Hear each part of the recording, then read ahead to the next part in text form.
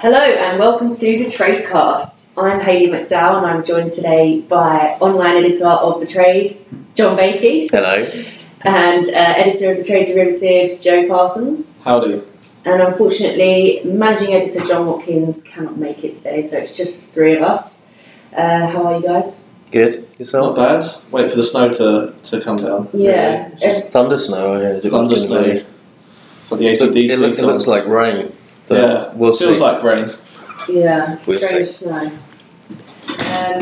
Okay, so big news week. We've had quite a lot of stories this week, big news. John, do you want to take us through a couple of those? Sure. So starting off, there's been a lot of naughty boys getting in trouble. What else is new? Indeed. 3 former FX traders at banks which include JP Morgan, Barclays and Citi have been charged with fixing prices in the FX market by the Securities and Exchange Commission. Now, these guys are alleged to have manipulated exchange rates for potentially hundreds of billions of dollars that have been traded on the FX markets between 2007 and 2013. Obviously, as we know, those banks have already received combined fines of $2.5 billion in the US for their role in fixing spot trades. I guess we'll just see where this case goes from here and whether anybody goes to jail for those particular offences. I will say about that as well, interestingly, once that was published, I got an email from, I think it was Chris Ashton, who was the former head of FX Spot. His lawyer, I believe it was. So she emailed me and she left a comment saying that he was never given any legal advice, guidance or instruction by Barclays in relation to US law. And she's basically saying that they don't have enough evidence to prosecute. So I'm quite intrigued to see how this is going to go. So it's just the regulators trying to flex their muscles, you think? Yeah. That's what I think. But she reckons that they don't have enough evidence. Okay. Interestingly enough. Well, we'll find out soon enough, I'm sure.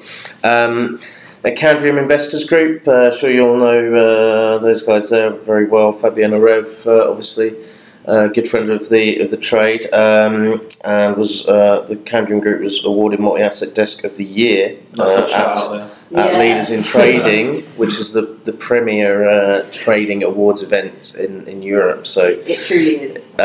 Club of the week. They received that award. They're opening an office in the US so they can reach out to US institutional investors, offering their fixed income strategies, sustainable, responsible investments, and that sort of stuff. NYSE is going to be expanding floor trading for all US securities, including Nasdaq-listed symbols. This is just sort of most recent announcement from its parent company, ICE, to offer a sort of wider range of trading facilities to clients. And then lastly, several banks have teamed up with a fintech firm called Origin to launch another electronic trading platform in the bond market. This one focused on private placement bonds, which the market's supposed to be worth apparently €1 trillion. And it's BNP Paribas, Bank of America, Merrill Lynch, SocGen, and Credit Suisse that are included in that particular project, which is in its beta phase at the moment. And they said that they want to simplify issuance in the medium-term note private placement market by acting as a central source of information and allow dealers to receive targeted funding levels from issuers. Actually, that kind of leads on nicely to... It does. Something that I wrote earlier this week. I will say, actually, anything on bond platforms, any kind of launch of bond platforms, they're always really well read. And I think it is because there are so many. So this week... Well, I think it's because everyone wants something to work. Yeah. There's many issues, isn't there? Yeah, exactly. Well, yeah, it's a market that people want to trade, but it's really, really difficult right now. So yeah. I think there are...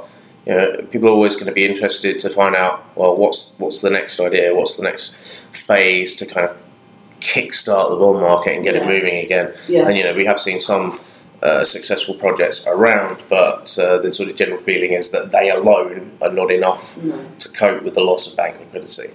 Yeah, So I saw a blog post by John Greenan, who is a front office trading technology consultant, and he actually tallied up the amount of bond platforms in the market, and he totaled 128, which seems just ridiculous. I remember back in June when I was at the Fixed Income Leaders Summit in Boston, they tallied up the amount there and it was at 98. So, I mean, it's growing quite quickly. It's growing quickly. But obviously, it's a major issue because obviously market participants are saying that this increase in venues is causing fragmentation. And liquidity droughts and in global bond markets, and I mean time after time, every time you mention bond markets, fixed income, it sounds like it's a bit of a train wreck, to be honest. It's a bit of a chicken and egg situation, though, isn't it? Is there no liquidity because there's loads of bond platforms are fragmentising it, or is there no liquidity and thus a huge number of people have tried to come up with the winning solution in that market? It's probably a little bit of both. Can 128 different platforms survive? Probably not. Absolutely not. Maybe that will be some news later on this year. A couple of. We'll see consolidation. But I mean, inevitably that number's got to drop eventually. Yeah. I suppose when is the real question. I thought it might have done already. Yeah. But obviously it hasn't. I also thought it would have dropped by now. Obviously it hasn't. So evidently some people are out there that can get the capital behind them to come up with new things, and some of them might be good, but for the buy side it's very confusing. Mm-hmm. How do you choose, because there's always going to be some cost involved in adopting any new platform. How do you know that you're choosing the right one? And for some of the bigger, more established guys, they can probably quite easily convince people to sign up, but when you're a small player, you're new to this market, it's going to be a lot more difficult. And you're competing against, the Liquidnets, Market Access, TradeWebs, like those kind of exactly. well-established. People are probably already connected to Liquidnet, so connecting to their bond platform is not a huge leap. Same with they've already got a Bloomberg terminal, trading with Bloomberg, not a huge leap, but going for something completely new, and it might be absolutely amazing what's being offered, but there is always a risk. So in other news, Joe, Timothy Massad, the chair of the CFTC, he gave his final speech, I believe it was, before his departure. Yeah, so he was in London this week, giving his views on some of the global regulation and some of the main issues going on, and he raised, what everyone else has been talking about pretty much is the future of euro-denominated clearing in a sort of post-Brexit world, really. So as we know, pretty much the predominant amount of euro clearing is done in London. Also, a lot of sort of US dollar clearing is done in London as well. So everyone wants to know what's going to happen once sort of Article 50 is done and we are fully out of the EU. We've seen plenty of articles where some of the big sort of European policymakers want the euro clearing to go to Paris or Frankfurt or Amsterdam, either one of those. But again, there will be some sort of form of equivalence that will be granted to the UK. The biggest clearinghouses are based in London here anyway. CME got one, ICE, LCH. So it'd be interesting to see how those clearinghouses in London will get access to Europe if there's a hard Brexit and there's tougher rules there.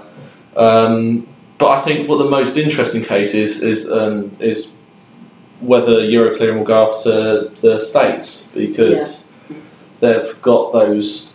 LCH already got a huge clearinghouse in the US, so it's CME. And they've all got the infrastructure that can facilitate this just as easily in the UK. Isn't the bigger risk, though, not that it necessarily would move from the UK to the US, but that if the decision was taken that it shouldn't be in the UK, then it just gravitates to the US anyway, instead of what some people are hoping, which is that it'll end up in Germany or it'll end up in Paris. Yeah, etc. And it may not end up there at all. They may think, oh, finally, this is our chance to take London down a peg or two, and the reality is, well, actually, it's just going to be. I mean, I think, in my personal opinion, Paris, perhaps not. Frankfurt's a possibility. Frankfurt's possibility. I would reckon Amsterdam is probably the best. Okay, yeah, could be. They've got some of the Europe's biggest pension funds are pretty much all in Holland, as well as they've got some of the big prop trading firms there and asset managers. So I wouldn't be surprised if some of the other clearinghouses here start looking at Amsterdam as a base. I mean, ICE have got an Amsterdam-based clearinghouse there already, and I'm not too sure about some of the other ones, but I think that could be a possibility if something happens in London. Interesting. Cool. John, Yeah. you wrote a very interesting feature. It's been very well read about buy-siders leaving the industry. Yeah, this has kicked up a bit of a storm online, actually, in the last 24 hours. Basically, we received a note from a contact basically pointing out that quite a lot, 20, we've got lists on the article, I'm sure there's many more, but 20 that we definitely know of. At least 20. At least 20. So big, senior, well-known buy-side guys who have left their firms. Some have left the industry, some we know have retired, and others we're not too sure. Mm-hmm. Maybe moved on to other firms, maybe moved on to other parts of financial services. But the key message really was there seems to be a sort of mass exodus going on, especially very much at the top of the business. I spoke to a few sort of buy-siders, gave me a bit of a whisper in my ear about some of the reasons that might be happening. Regulation was, of course, one of the big issues in the fact that this market's kind of changed so much, it's moved so much, there's so much more responsibility being placed on the buy-side desk, and the actual role of the buy-side trader has changed massively over the last 20 years as a result of that. And for many people, they probably just think, do I want to do this anymore? Mm-hmm. I'm sort of coming towards the end of my career, maybe I'd like to look at doing something else that's related, but isn't quite this job, which doesn't really reflect what I did when I came into the industry, which is completely fair reason. There's similarly been posited that some of the senior management within the asset managers actually forced some people out because they weren't so keen on kind of changing the way that they did things and having that sort of greater level of oversight, bigger focus on best ex, bigger responsibility to end investors and those kind of things. People are always resistant to change to some extent. And also just the sort of technological aspect of it. It's far, if you go back to the old days, sales traders, being a trader was a relationship game. It was about building relationships, building trust, having the reliable network of people that you could trade with. And now it's far more about managing a technology operation. That it's like managing your algos, managing all your regulatory technology that's going to help you comply, reporting, all those sorts of things. So the job has changed a lot. Mm-hmm. That was very much the key message I heard from the industry. The other thing that's kind of come out since then, and I suppose it's contrasting slightly, is it's mostly come from people who are either no longer in asset management or maybe never have been in asset management, but giving being able to give a bit of an outside view, and that is the fact that active management is under a lot of pressure. Mm-hmm. So much more money to go into passive funds, much cheaper to run. Active funds are expensive, and why are they expensive? Well, one of the big reasons is you need a decent trading operation, and so that costs a lot, especially many of the people on this list. No doubt they would have had very healthy salaries and bonus packages and such, and if you don't need to hire them, if they may be superfluous to your needs, then you might well just go, well, we need to cut costs, and so we need to get rid of them. And I guess that's why we've seen things like concepts like the outsourced trading desk kind of move up the agenda, because if it is so expensive to run your own trading desk, why would you not just go, well, I'll just outsource it? Because a lot of people, it's particularly if they're less well informed on the difference that best execution potentially can make, they'll just see the trading desk purely as a cost. and not necessarily consider, you know, other issues like smart beta and things like that, where the trading desk actually can contribute to improving your investment return. Yeah. And certainly with, you know, the sort of additional regulatory pressures are being piled on as well. It is very much being seen as a cost centre.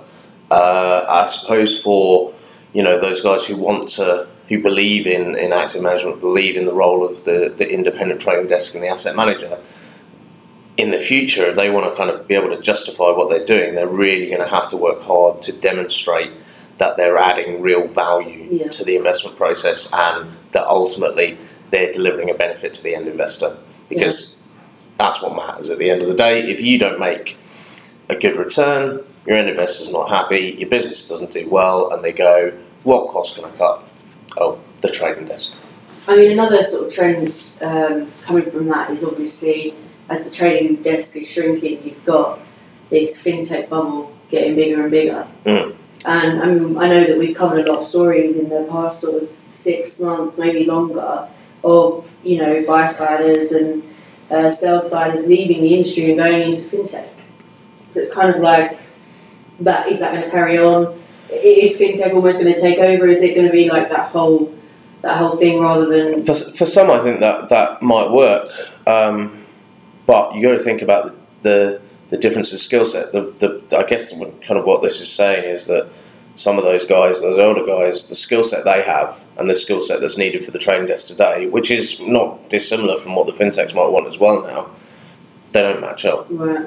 So can those guys actually move in? Maybe they can within a slightly different kind of role, like a sales role, you know, that sort of thing. But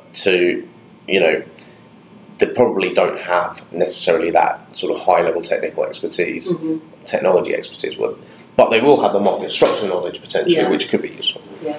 You could say it's a Rising Stars game as well. And speaking of Rising Stars, yes, one of our other premier events coming up later this year is the Rising Stars and Trading Execution. So be on the lookout for that. And I guess that's the next gen of traders who are going to be rising up to replace many of our top names that have left the industry, and that's an event that we're happy to start receiving submissions for now.